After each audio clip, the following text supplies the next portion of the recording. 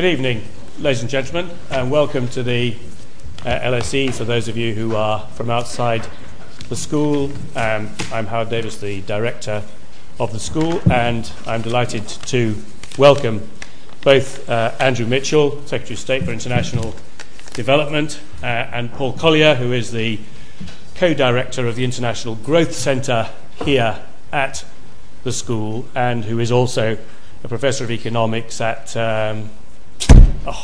Oxford. Sorry, that's it. I always forget that one. But particularly pleased to welcome Andrew Mitchell here this evening. We greatly value our links with DFID here because, in particular, well, there's a lot of people in the school who are interested in international development, but particularly in the last 18 months since they have been funding the International Growth Centre here at the school, which has a very close relationship with the department, attempting to use an academic network both in this country and overseas to inform the decisions which the department makes on its aid programme and its support in individual developing countries.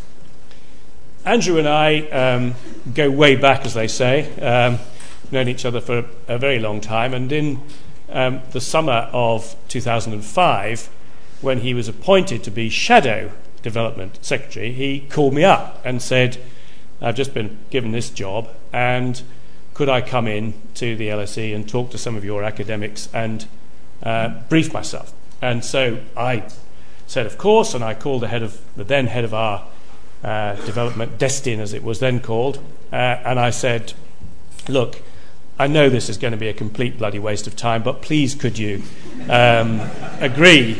Because, of course, people who are appointed to be shadows almost never actually become the real thing. So, you know, you're doing this out of the goodness of your heart. But amazingly, 5 years later, this modest intellectual investment by the LSE turned out to pay dividends. So it just to show that some of the things you do that you think are completely useless at the time may turn out to be rather valuable, because Andrew has stuck with this brief in an extraordinary way. I went to Rwanda a couple of years ago for the school when we did a conference there on climate change in East Africa with President Kagame, and all he could talk about was how the Conservatives, with Andrew in the lead, were running projects there, social action projects in Rwanda. And he has really shown an enormous commitment to this brief during the time he has had it both as a shadow and now, of course, in government. So this is a rare example of a round peg in a round hole. So we are delighted to have you here, and we look forward to what you have to say on wealth creation in developing countries. What's going to happen is Andrew's going to speak to us, Paul will comment, and then I hope that we'll have time for a few questions before we wind up at about 8 o'clock.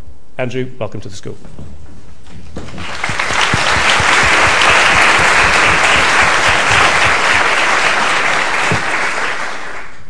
Well, thank you, Howard, very much for that, I think, kind introduction. And thank you, Paul, for coming here tonight, and thank you to the International Growth Centre for hosting this event. It's a particular pleasure to speak here this evening at the London School of Economics, who yesterday added another Nobel Prize to their impressive existing collection, and is an institution whose list of alumni reads like the edited highlights of Who's Who. It was one of the LSE's own founders, George Bernard Shaw, who once described poverty as the greatest of evils and the worst of crimes. 100 years on, I believe that just as we look back with disbelief at the social poverty of Shaw's Britain, so future generations may yet judge us equally harshly as passive colluders in global poverty. This government is not prepared to accept such a shameful distinction.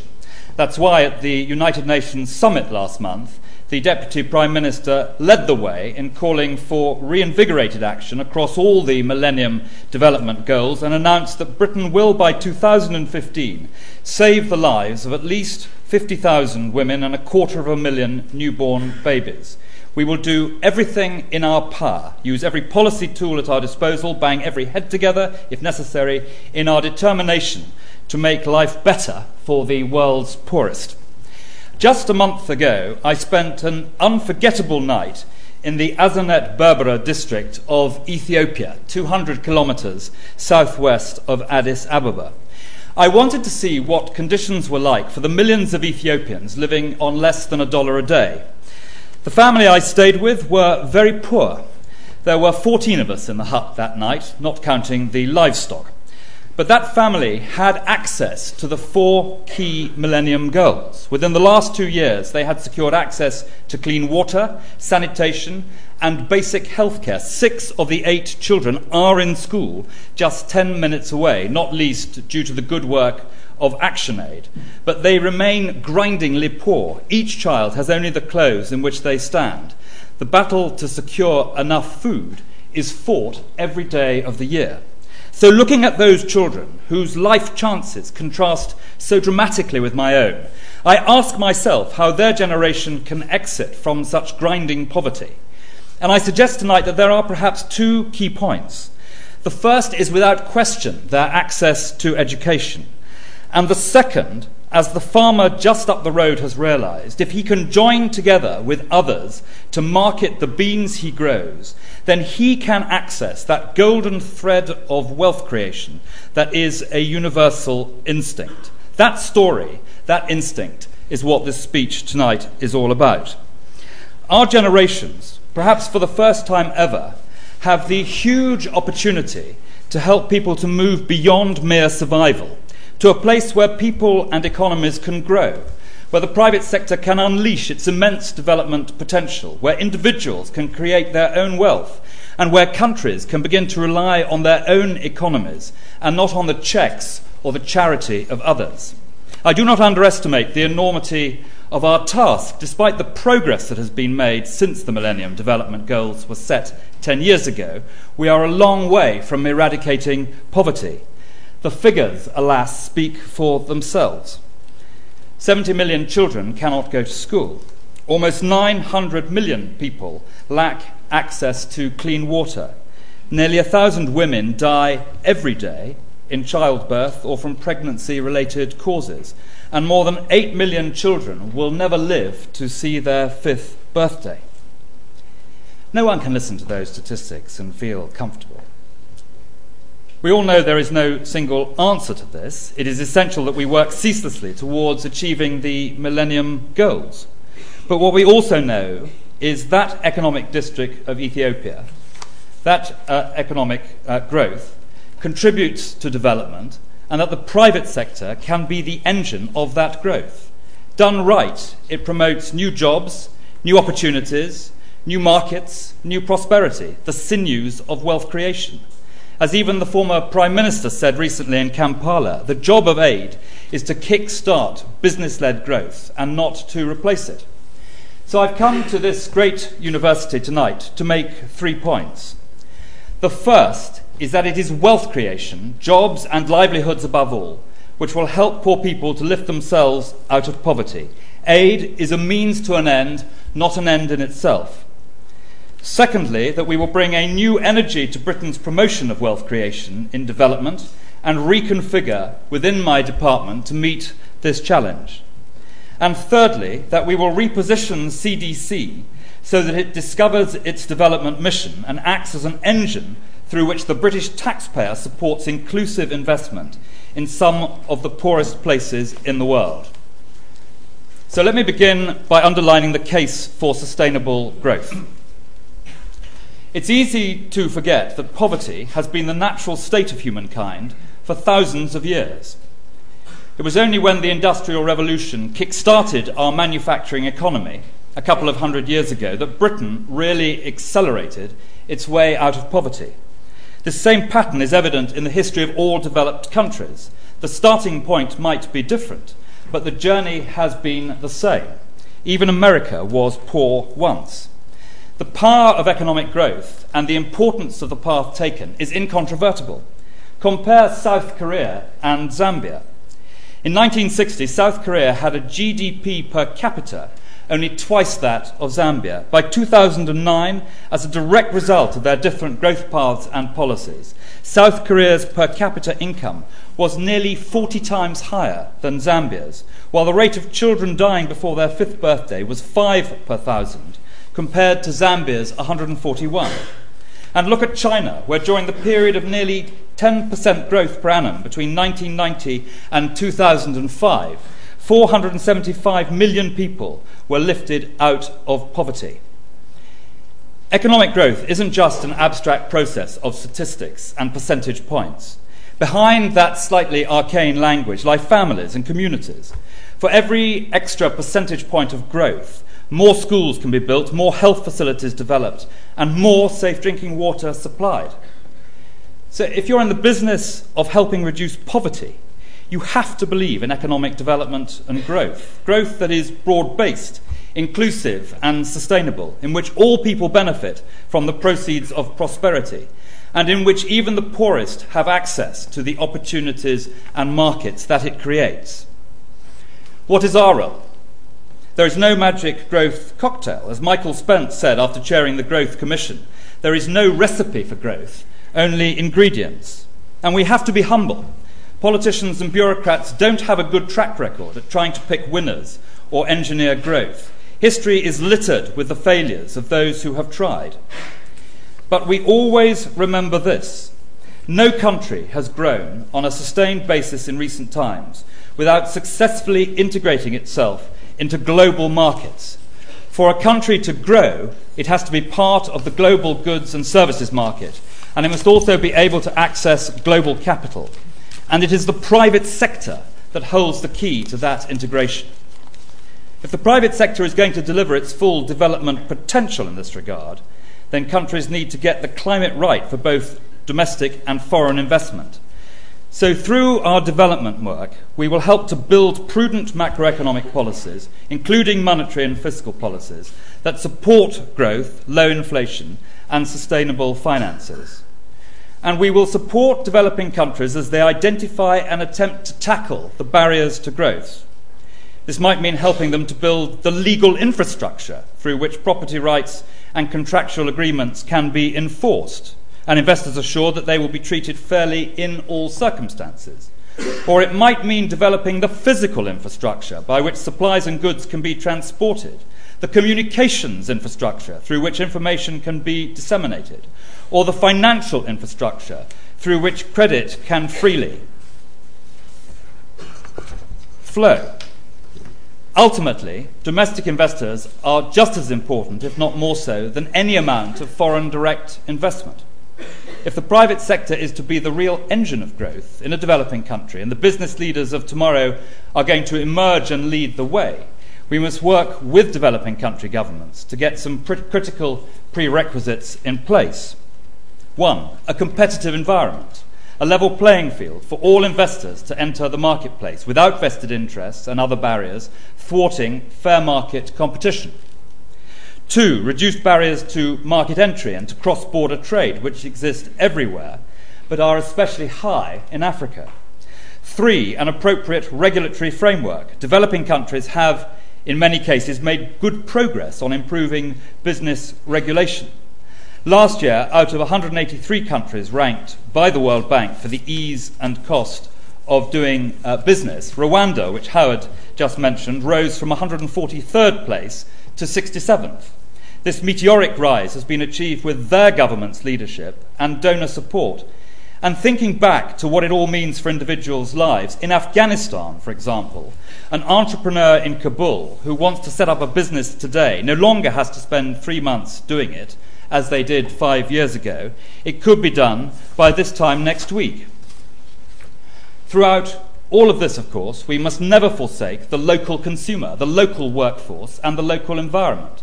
Growth that simply squanders today's assets at the cost of tomorrow's is not growth in the true sense of the word. Future generations matter too.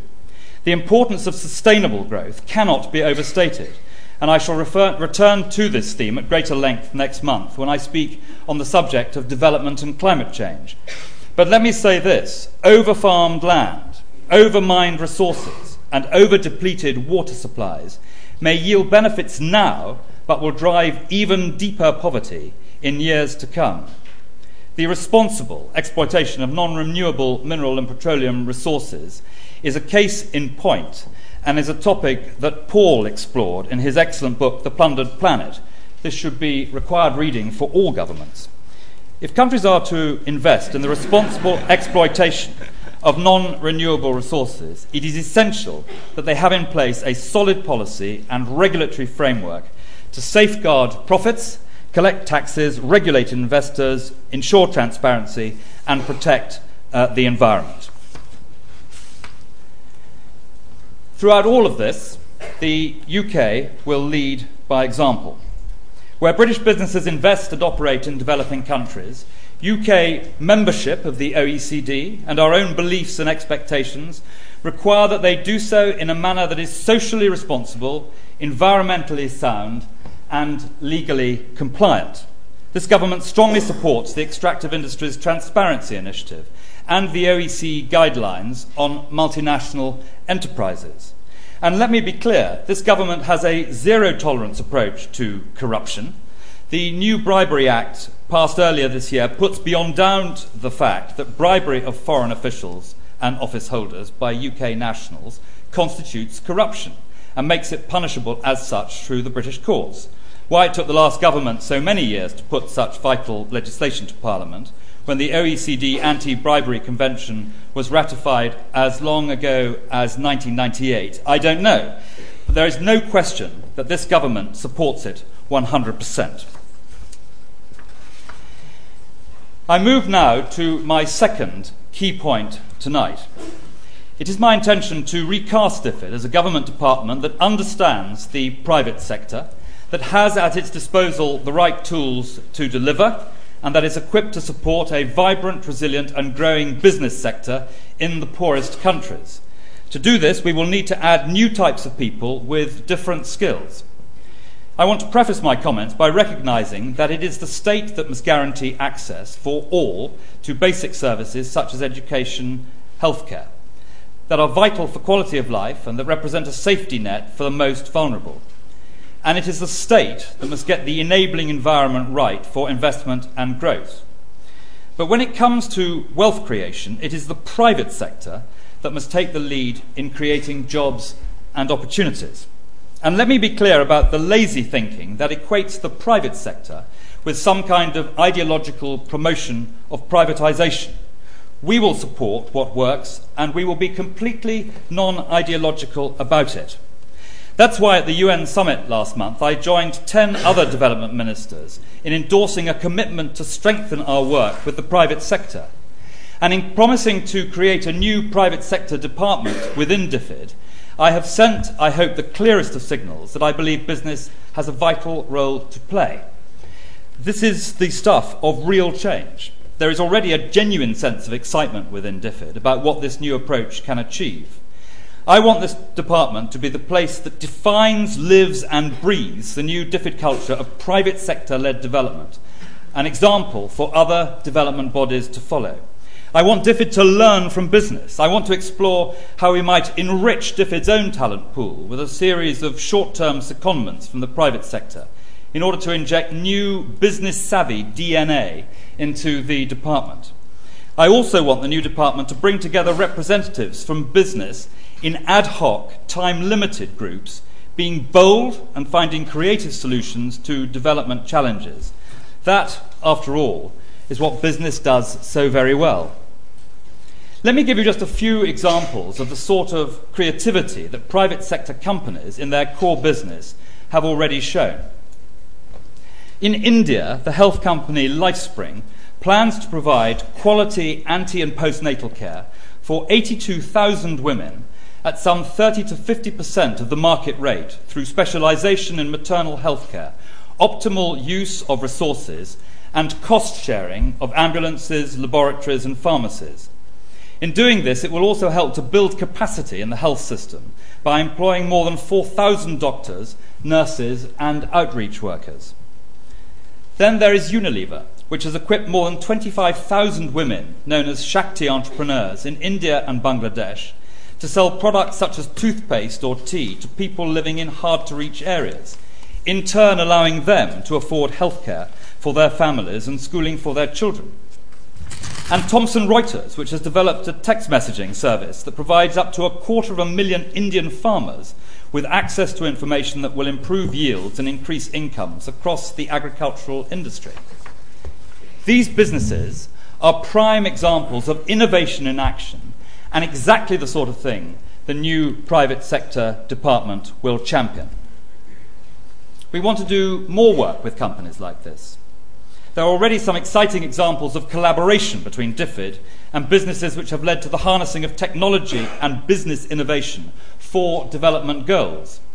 Advanced market commitments have helped incentivize investment by major pharmaceutical firms who might otherwise have steered clear from costly research and development on products much needed in the developing world.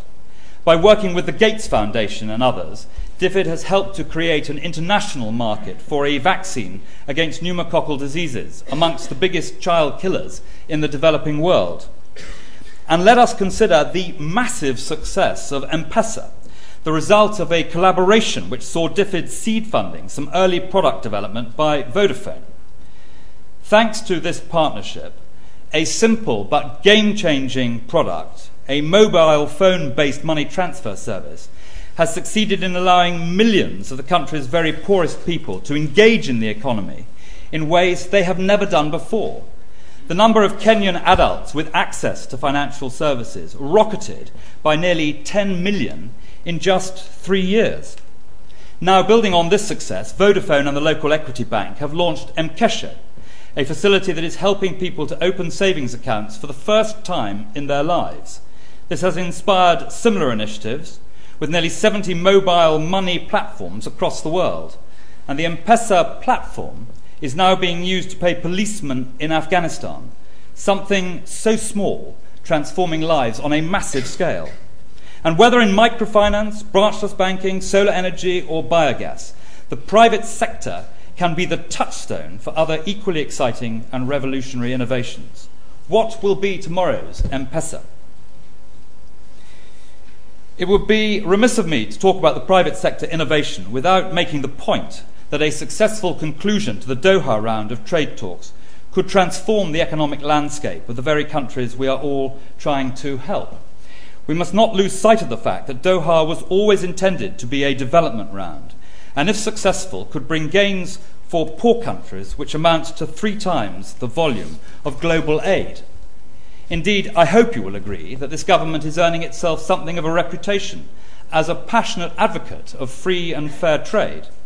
The Prime Minister spoke out forcefully at the G20 in Toronto and will reinforce this point at next month's G20 meeting in Seoul, including the need for G20 countries to do more for the least developed.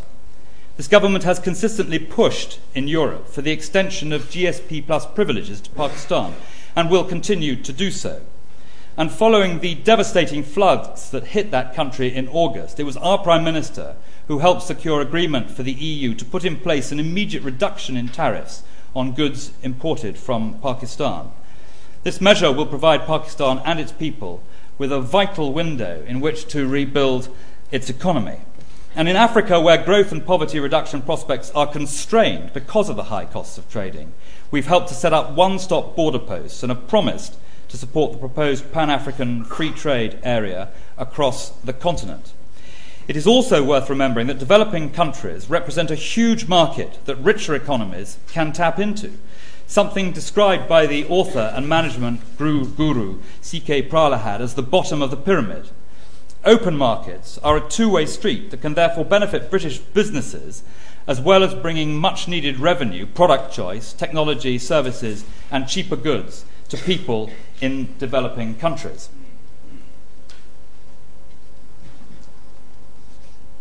I turn now, ladies and gentlemen, to the third and final issue I would like to address today, CDC.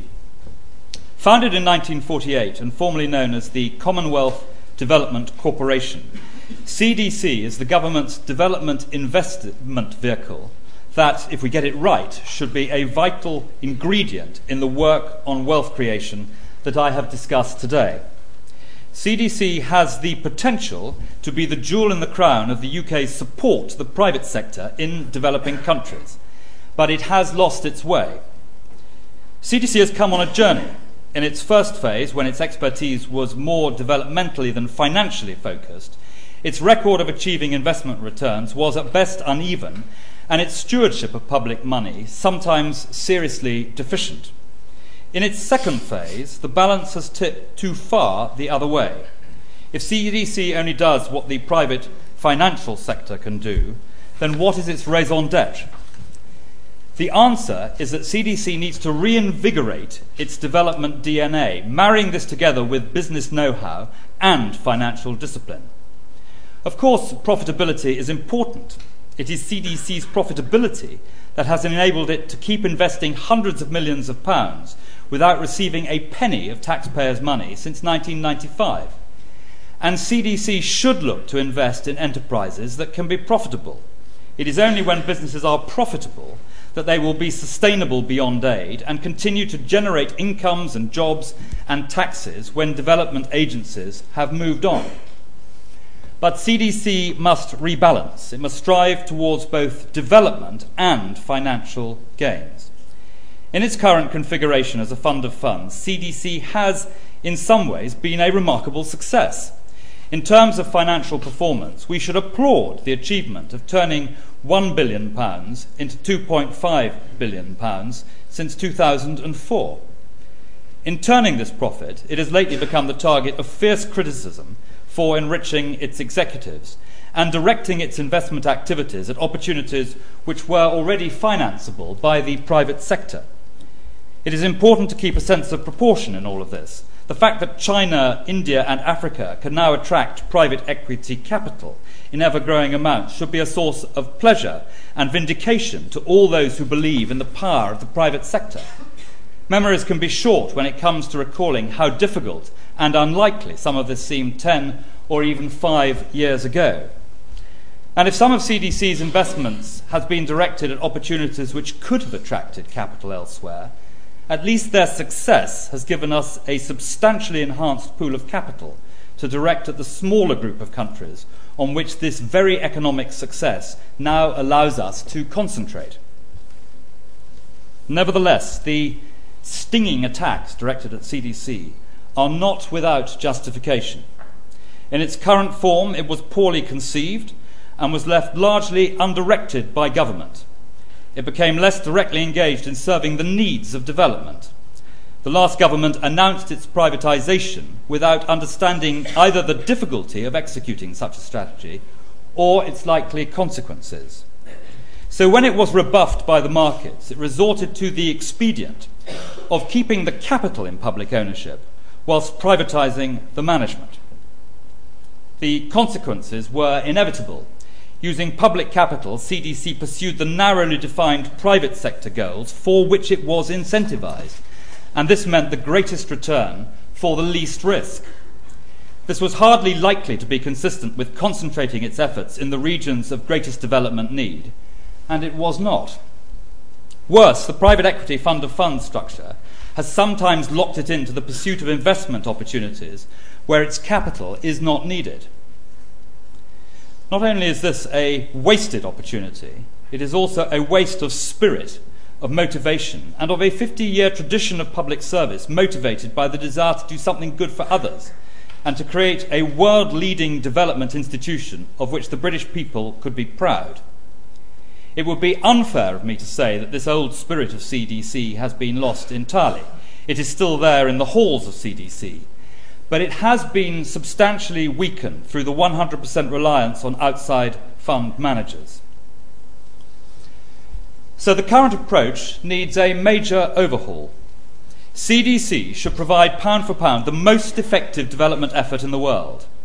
We have to understand where the money is going, know why we have chosen to invest it in that way, and have effective mechanisms to monitor whether it had the result we intended. We need to see a radical change in the way CDC operates, in the instruments it offers, and in its internal management structure. In my statement to the House of Commons this morning, I said that the government will reconfigure CDC. we will create a revitalised CDC with a great deal more clarity and ambition over what it does and where it works. Specifically, I should be proposing that CDC reduce new commitments to future third-party funds and consider the benefit of liquidating some of its existing investment where this can be done on attractive terms.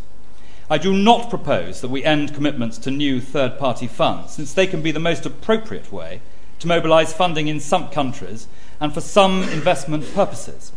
They can also be effective at mobilising third-party capital alongside ours, and I do not discount the value of the demonstration effect where they genuinely open new markets to private sector investment. But the fund of funds model should make up no more than a part of a new, broader and more actively managed portfolio. CDC should regain its power to make investments directly in target markets. I envisage that, at least to start with, this will be done through co-investment with other sources of capital, whereby doing so, CDC could make possible desirable investments which could not otherwise be made. Its criteria for such investments in terms of geography, sector or purpose could be published, and investors in qualifying projects could approach CDC for support. Such investors might be private equity investors, possibly but not necessarily those with whom CDC is already invested, struggling to find capital for a desirable qualifying project. They could also be local investors, the World Bank's International Finance Corporation, or other development agencies. It is too big a step to move in one go from where we are now to a fully fledged investment operation, managing investments on its own. But I want CDC to start down the road to making its own investment decisions. In addition to regaining some investment control, CDC should be encouraged to participate through a wider range of vehicles. I should like it to be able to invest in debt instruments and provide guarantees. Greater flexibility will enable it to build a more diversified portfolio in terms of risk, maturity and liquidity. Debt instruments and guarantees as part of its offering could make it a more flexible and useful partner to the providers of equity for appropriate projects in the poorest parts of the world. I should like CDC to develop a more active approach to portfolio management. Its purpose is to invest in targeted countries or sectors where capital is otherwise not available, to provide patient capital to finance and kickstart private investment in the most difficult regions, not the most immediately desirable. There is no reason why it should stay around when other capital has become available. CDC has received much criticism for finding itself invested in projects and places for which abundant private sector capital is now available. This is partly the result of its 100% commitment to an inflexible private equity fund of funds model. But to be fair, it is partly a result of the success of that very model. Where success has been achieved, however, we need at least to try to find liquidity for our investments so that the capital can be recycled much more quickly to new targets. I should also like CDC to develop more financial firepower. The illiquidity of its investments and its considerable uncalled commitments to existing funds mean that it will take a long time to free up capital for more active and direct investment. I would therefore like CDC to regain its power to borrow. This must be constrained within prudent limits, but the ability to do so will give us the power to move more quickly and more effectively. And in all it does, I shall continue to expect CDC to show that it is improving the way in which firms in the poorest countries operate, and that CDC monitors and demands improvements in the conditions under which people work. I also expect CDC to demand more effective treatment of environmental issues, more transparency, and a rigorous approach to corruption. Ladies and gentlemen, if we make these reforms, CDC will become a distinctive, innovative, and differentiated development finance institution with clearly measurable development impact and additionality, and a new commitment targeted throughout sub-Saharan Africa and the poorer parts of Asia. I want CDC to be more focused on the poorest countries than any other DFI, doing the hardest things in the hardest places, more investment in businesses which would never otherwise have been considered, more capital unlocked to boost the potential of hundreds of new enterprises, employing thousands of people and paying their fair share of revenues to their local exchequers. Economic development stimulated and communities empowered. The prize is great indeed. Now, there are some in this audience, I'm sure, who at this stage will expect me to identify today those sectors where I want CDC to focus in the future. This is a complex area. Infrastructure and energy are at the top of my list.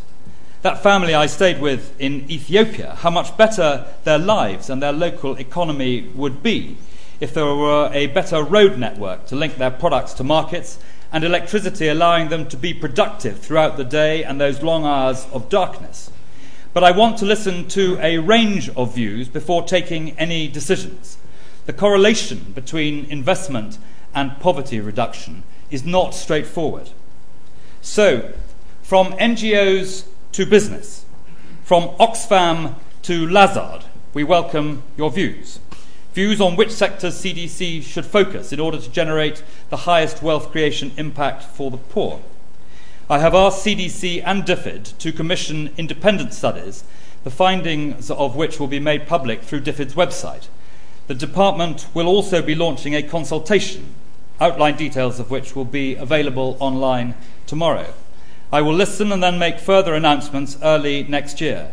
CDC will reflect the necessary changes in the business plan, which they will publish in the spring. Regaining power over the investment of capital needs to be staged carefully and will need resources of human capital additional to the often highly committed and dedicated people working at CDC at the moment. I want people to be proud of working for CDC, to see it as a badge of honour. I want CDC to regain its identity, its spirit, and its energy, to rediscover its developmental DNA. I want it to inspire, at home and abroad, as our repository of knowledge of how to make development investing work. CDC must attract people of the highest calibre, people who are passionate about development investment, and whose expertise is rewarded by remuneration that is fair and appropriate, but not excessive. So as part of the period of consultation, I will consult on what that remuneration structure should be. Let me be clear about this. I do believe that there is a willingness on the part of many qualified people to come and engage in such a vital and exciting enterprise without the need for excessive financial incentives. I want to appeal to people who are motivated by something other than money, something that our generations for the first time have the ability to do, to drive sustainable growth and development and help people lift themselves out of poverty. They may be young, brilliant and determined to save the world, or they may be older and experienced, successful and less interested in their own financial reward, seeking instead to leave their footprints in the sand of a truly noble endeavour.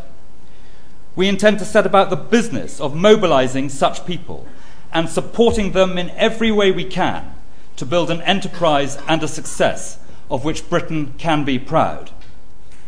Ladies and gentlemen, I have set out this evening my vision for a world where development is embedded through inclusive economic growth, where wealth creation is the route out of poverty, and where the private sector is the catalyst. I want to say to you publicly, the young generation, the leaders of British business, that you have an incredibly important role to play in combating global poverty. We are all in this together, and I look forward to working with you. Thank you very much.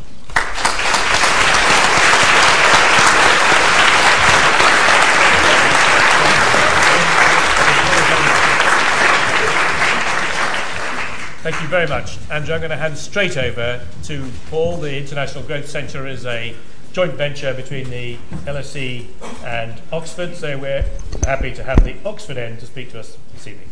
Thank you. Development and the world's poor have been used for gesture politics by the West politicians again and again. I got so upset by that. That's what motivated me to write The Bottom Billion. Is this another example of gesture politics? No. Whatever it is, this is an important speech. It's important because embedded in it are very important decisions. Policies will change as a result of this speech. Important policies will change. So the issue is not, is this gesture politics yet again? It certainly isn't. The issue is, are the policy changes for better or for worse? And that's what I'm going to address tonight. And let me start with what is fresh in your mind, CDC. Right? I think a CDC as CDB could do better. Right?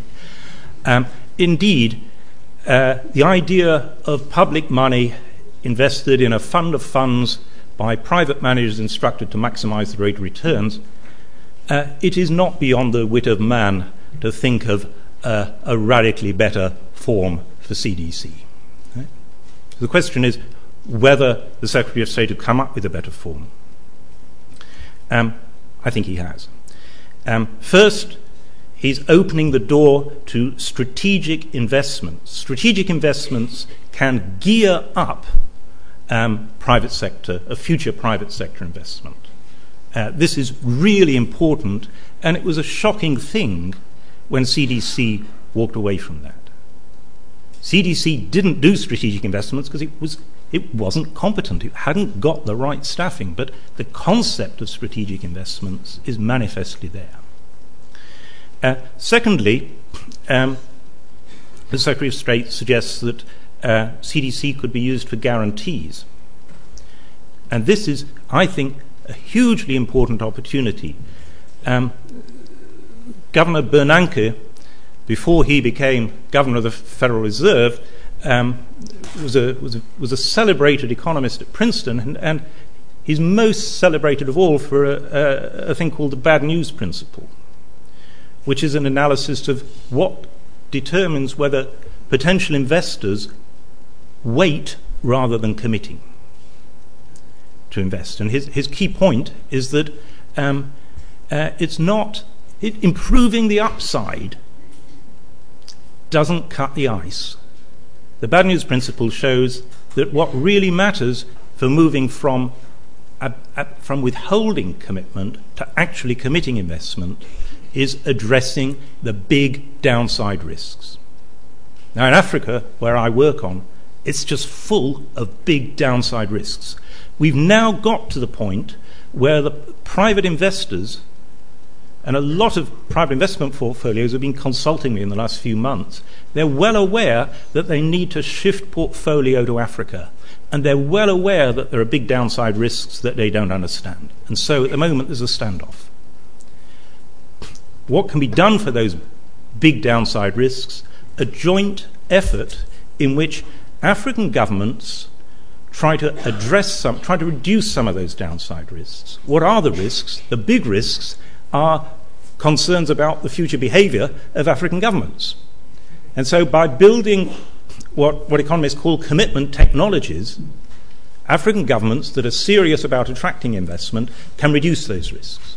They can't eliminate them because they themselves have credibility problems. They just don't have access to really credible commitment technologies. But to the extent that they make a move and try to reduce risks in a credible fashion, then some sort of guarantees that cut off that tail of risk can be very highly geared with private investment. So opening the door to guarantees for private investors is a very big step. This can really gear up the investment flows. Power to borrow, absolutely. Not only does this very obviously gear up CDC's resources, it's also a discipline. Because the credit rating on CDC borrowing will show whether the market thinks CDC is putting its money wisely or foolishly. And so, yes, CDC should borrow, and the temperature, the quality of its investment will be revealed by its by the interest rate it pays. Finally, sainthood. Should we demand sainthood of CDC managers? No. Can we demand something more of them than what we've actually expected of them? Decidedly, yes. Right? It is frankly offensive to pay people in the development business at parity with market rates in the financial sector, especially now that we're all concerned that remuneration rates in the financial sector are excessive. Nor is it remotely necessary. Let me give you just one very simple manifestation of the fact that people working in the financial sector want to have periods in their lives when they're actually doing something that is ethically manifestly worthwhile, even if that costs them money. JP Morgan, with whom I partner in running an annual workshop for African central bankers, JP Morgan set up in their London office a little unit for social enterprise. It was very small. They decided they'd create 4 posts. And of course, working in the social enterprise unit wasn't going to attract the mega bonuses. So they advertised just internally within JP Morgan, could they fill these 4 posts? They got 1,000 applications from within JP Morgan for those 4 posts. There's a tidal wave of people with the skills wanting to do something ethically more responsible with their lives. So we don't need to demand sainthood, but we can demand more than we have been demanding.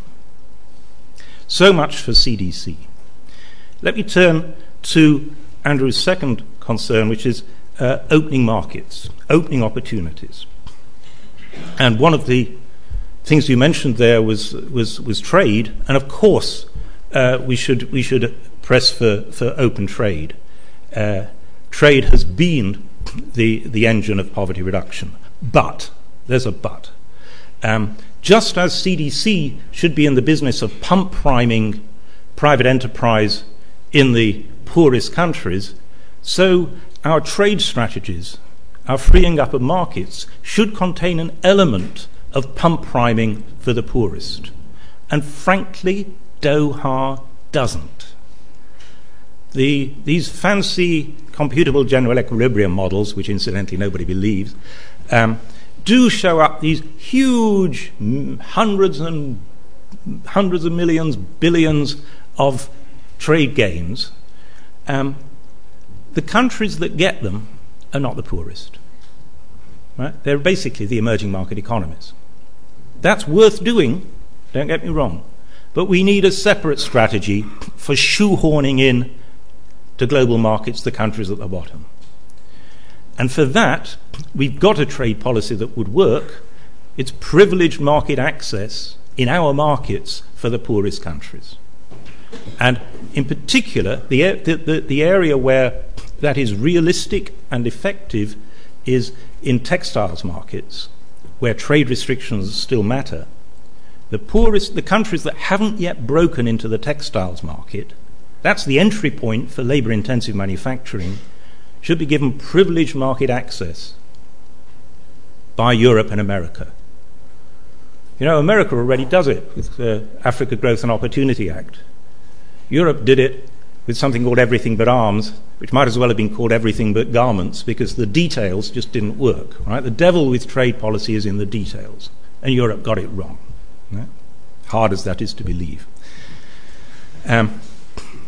So here's an opportunity for the G20 to get not a scheme for Europe, a scheme for America, a scheme for Canada, a scheme for Australia. Let's have one scheme of privileged market access for the poorest countries, the countries that have yet to break in to garments.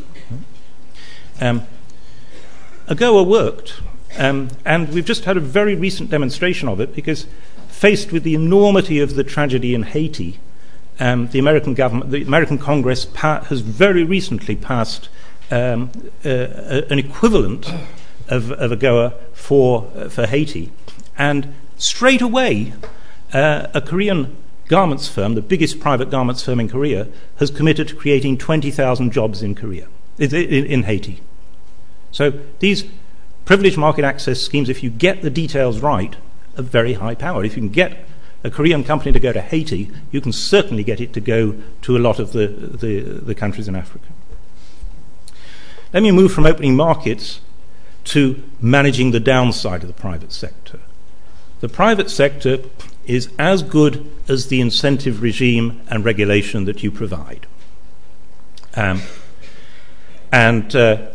very heartened to hear the Secretary of State's commitment against bribery. Those were strong and appropriate words. He was also quite right to say that the British record since 1998 has been, frankly, pitiful. Not only did we fail to pass this legislation, we've failed to prosecute even under the legislation we have. For 12 years we had the legislation, 10 years we had the legislation, we only brought one prosecution under the Serious Fraud Office. That was about the worst record within the OECD. I know about that case because I was the expert witness called in by the Serious Fraud Office, and the only reason that case came to the Serious Fraud Office was the management of the company changed, and the new management discovered what the old management had been up to and decided it didn't want to be liable. And so it went to the Serious Fraud Office and said, please, prosecutors, we'll plead guilty. And they did. Right? We can do better than that. Right? Specifically, the Americans, to their credit, have just in July tacked on to their Financial Reform Act an amendment called the Cardin-Lugar Amendment, which is a very exciting amendment. It requires that all the companies listed on the New York Stock Exchange, all the resource extraction companies, have to report in detail all their payments. And so suddenly, since July, bribery has, in any of its forms, even the subtle forms, has become a whole lot more difficult for companies quoted on the New York Stock Exchange. All the big British companies already are. Right? But there are a lot of companies out there that are not on the New York Stock Exchange. In Britain, there are some rather companies at the margin quoted on the AIM market that might well benefit from that sort of legislation. In Toronto, which is the home of the big, that's the big market for the cowboy resource extraction companies. Canada would certainly benefit from that sort of regulation. It's not just America. Hong Kong, believe it or not, has already got very tough legislation on the disclosure of all the resource extraction companies quoted on the Hong Kong Stock Exchange. Hong Kong, New York, let's take it global. Let's make this a British issue for the G20. Finally, let me turn to where you started. So the reforms within DFID. You're establishing a private sector department within DFID. DFID is already good. It's already by far the best bilateral development agency. It's better than some of the multilaterals. Is this action appropriate? It is. Let me tell you a little anecdote of 5 years ago. I went to a DFID management retreat, and it was in Brighton. I turned up late at night at the hotel and checked in late. There was just the hotel night porter there. And so the hotel night porter, in checking me in, said, do you want a newspaper next morning, sir? So I said, yes, please, and I'll have the Financial Times. And then he blinked at me, and he said, who on earth are all the people staying at this hotel? Every single one of them has ordered The Guardian.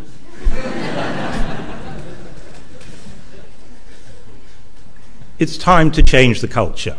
Don't just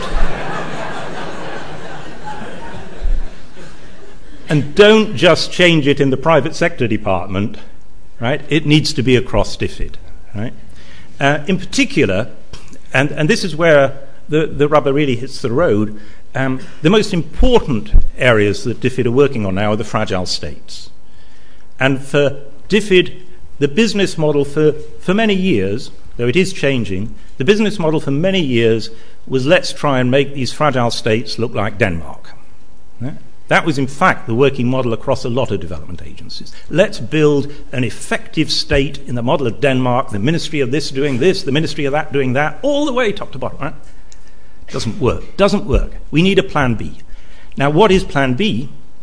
Plan B is to pull into the public delivery system much more than just the government ministries. Sir, it's not just Britain that needs the big society. The poorest countries need the big society even more. Pull in not just the private sector, but the non-government sector in service delivery. So, let me draw to a conclusion. Undoubtedly, what the Secretary of State said is important. These are important policy decisions. I started by saying the issue is it for better or for worse? It's decidedly for the better. Thank you very much.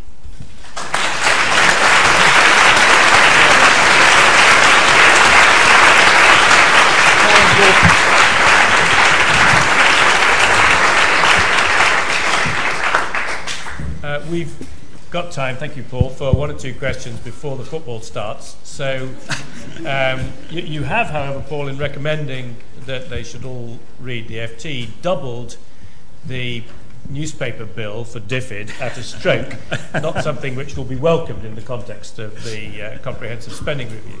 But let me take questions. Yeah, there's one over there. If you could, microphones.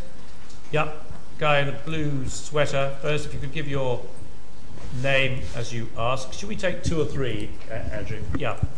My name is Brendan Martin. Firstly, may I say the news you've brought us about CDC made me start wondering about what would have happened if Douglas Alexander or Hilary Benn had made the same decisions.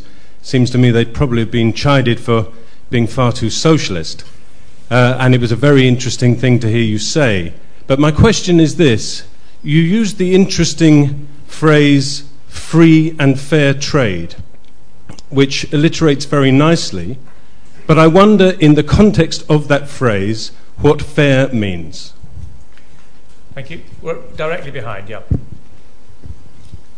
Hello, Anthony Barnett from Channel 4. I just wanted to ask the Development Secretary, what is his view of the damage that offshore tax havens can do to developing countries?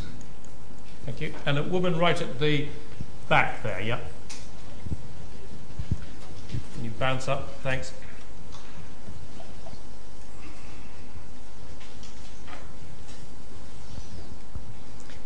I'm a former consultant to DFID on their Drivers of Change strategy in Nigeria, which is about their pro-poor reforms, and a former consultant to USAID on public-private sector alliances, as well as a former poor student at LSE.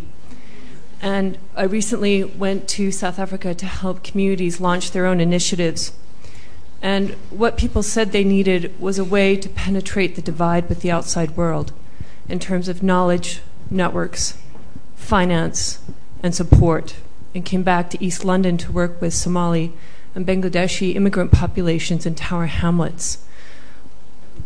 The belief is that knowledge networks, finance, and support already exist among the government, business, civil society, and community sectors, but need to be more effectively networked and made accessible in the public domain. Is that something that DFID would be willing to explore? Thank you. Well, in terms of Brendan's question, the hard point which we need to be clear about is whether or not Labour ministers understood what they were doing when they sought to transform CDC from what I described in my speech into the new vehicle, whether they gripped it during the course of their times as ministers, and whether the destination which CDC has now reached was the destination that was originally intended. I don't believe that it was. And I think that the most important thing we can do now is to correct a process which has gone far too far. It started off seeking to address a development finance institution that was not performing in a financially credible or respectable way. And it's gone far too far. It's lost all that development DNA. So I think in considering your question, the first part of your question, you need to consider whether ministers knew precisely what they were creating and were masters of the change that took place. In terms of free and fair trade, I think it is important. We're all free traders now. Claire Short, when she was my predecessor, embraced the tenets of free trade, absolutely, because she realised in doing this job how important free trade is. But equally, we want to ensure that there is fair trade. For example, the GSP Plus that we've been arguing for Pakistan, which has not yet been secured. The changes to the trading arrangements, the WTO for Pakistan, these are very significant factors, and they are trade advantages. So that's why I include fair with free and fair trade. I think they both go together seamlessly, really. In terms of the question from the chap from Channel 4, asking me what damage I think offshore tax havens do to developing countries, there is a sort of irony here that there are some countries, developing countries, which are tax havens, so if they lose that status, will then have to find another way of making their income. But I leave that on one side. I believe that everyone should pay their taxes. I think it's extremely important that people should not be able to squirrel their taxes away in tax havens. We are in favour of transparency. The transparency guarantee, which the coalition government published, is the second most popular policy, apparently, of the coalition government. As I say, we believe that there should be transparency, and we're watching the effects of various changes that have been made by other countries with great interest in that respect. On the final question, I'm not absolutely certain I fully understand the question, so I apologise if it's not a totally adequate answer. I think there are barriers, some of which I described in my speech, to societies developing successful local economies. I think also there are things we can do to try and boost and beef up civil society so that it more effectively tries to hold to account its political leaders in developing countries. And both of those two things we will seek to champion. Thank you. One down here. Yep. And then I've got you. Thank you. Graham Baxter, International Business Leaders Forum. Secretary of State, thank you for your ringing endorsement of the private sector. We've been trying to put business at the heart of sustainable development for 20 years, so it's great to hear you're on our side. Thank you too for mentioning LifeSpring, that amazing maternity hospital in India, sprung off as it was from a contraceptives business to go to the other end of maternal health. A wonderful example which was featured in New York and which received the World Business Development Award, among others. A product to come forward through Business Call to Action, a marvellous example of collaboration between donor communities, DFID included and UNDP, and private enterprise. My point is there have been, despite Professor Collier's comments regarding DFID's past, some excellent examples of good collaboration between your department and the private sector. And I hope as the PSD is formed, you will be able to commit to build on those excellent examples of collaboration, because there are distinctive roles for the private sector in creating economic growth, but very critically important roles for government and donor communities to play their part also, and we hope that you'll stay at the party. Thank you. Woman down the front right here, white.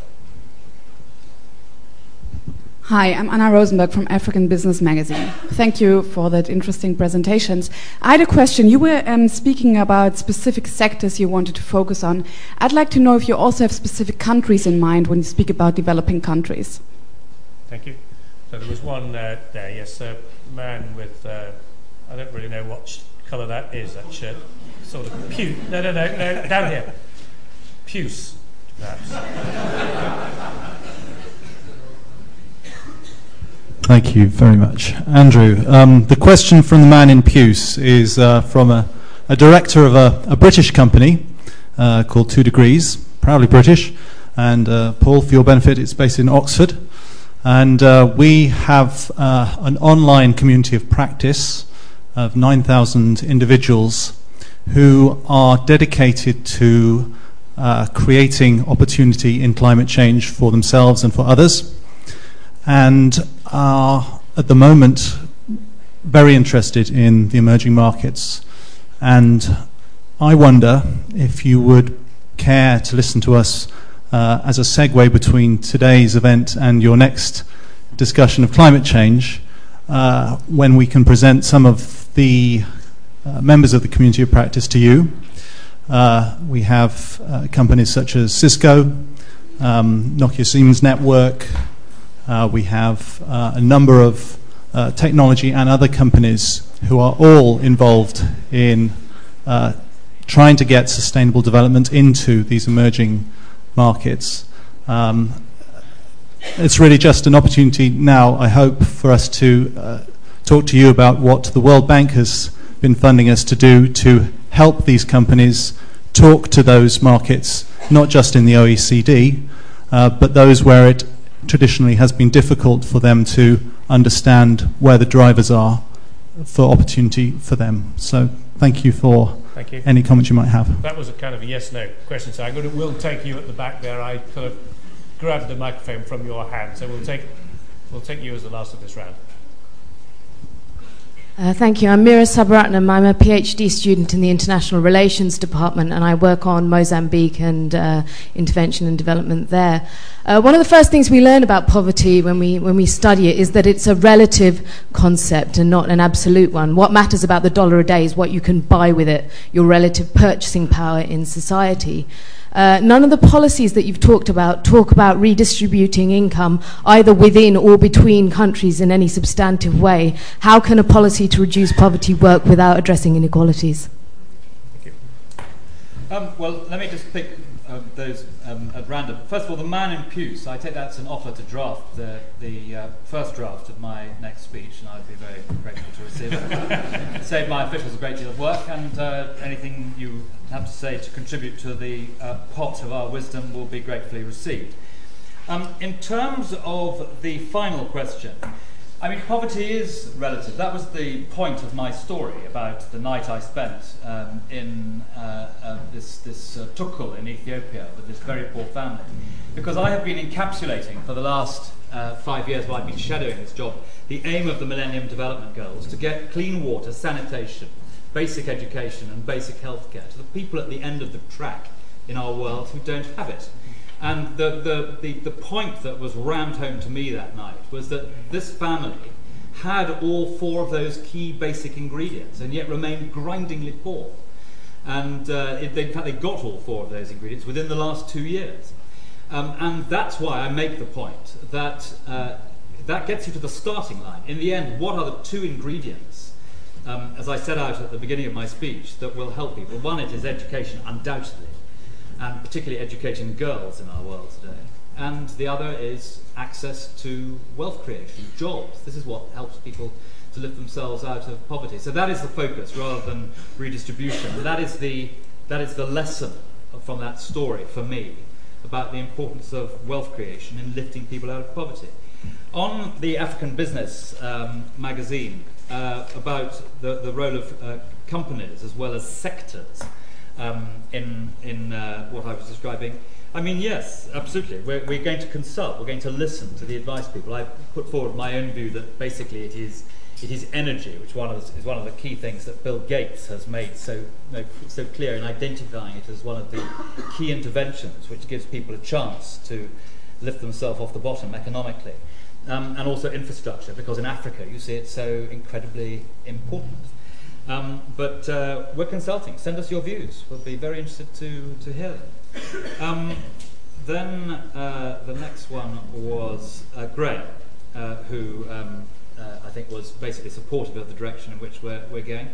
On the point you make about the various interventions, which are our passion, really. I mean, maternal mortality, which the Prime Minister has championed. It's a sort of rather satisfactory fact that when there was last a coalition government in Britain in 1931, and Stanley Baldwin, a peacetime coalition, and Stanley Baldwin was the Prime Minister, he made a great speech and he inveighed against the extent of maternal mortality in Britain and vowed to do something about it. And within about 10 years, he'd reduced maternal mortality in Britain by 80% principally by the introduction of the midwifery service. So that is a very important point of what we're seeking to drive into all our programs. And in every bilateral program we have, we will champion two key things. The first is the fight against malaria, where we can make great strides in the next few years. It is absolutely outrageous that today 4,000 people in our world will die of malaria, a disease we absolutely have the power to prevent. And 75% of them will be children under 5. If 4 kids died on the Isle of Wight tomorrow from malaria, it would be a front page story, front of every television channel for weeks all over Europe. And so that will be one pattern. The other pattern is the other thing you mentioned, which is giving women choice over whether and when they have children. And we intend to drive forward that agenda vigorously. It is outrageous that 76% of all women in sub-Saharan Africa have no access to contraception. Thank you. I promised Andrew, and indeed the rest of you, that we would wind up at 8 o'clock, which is what it is. Thank you very much for coming. A very rich speech, and thanks to Paul also for his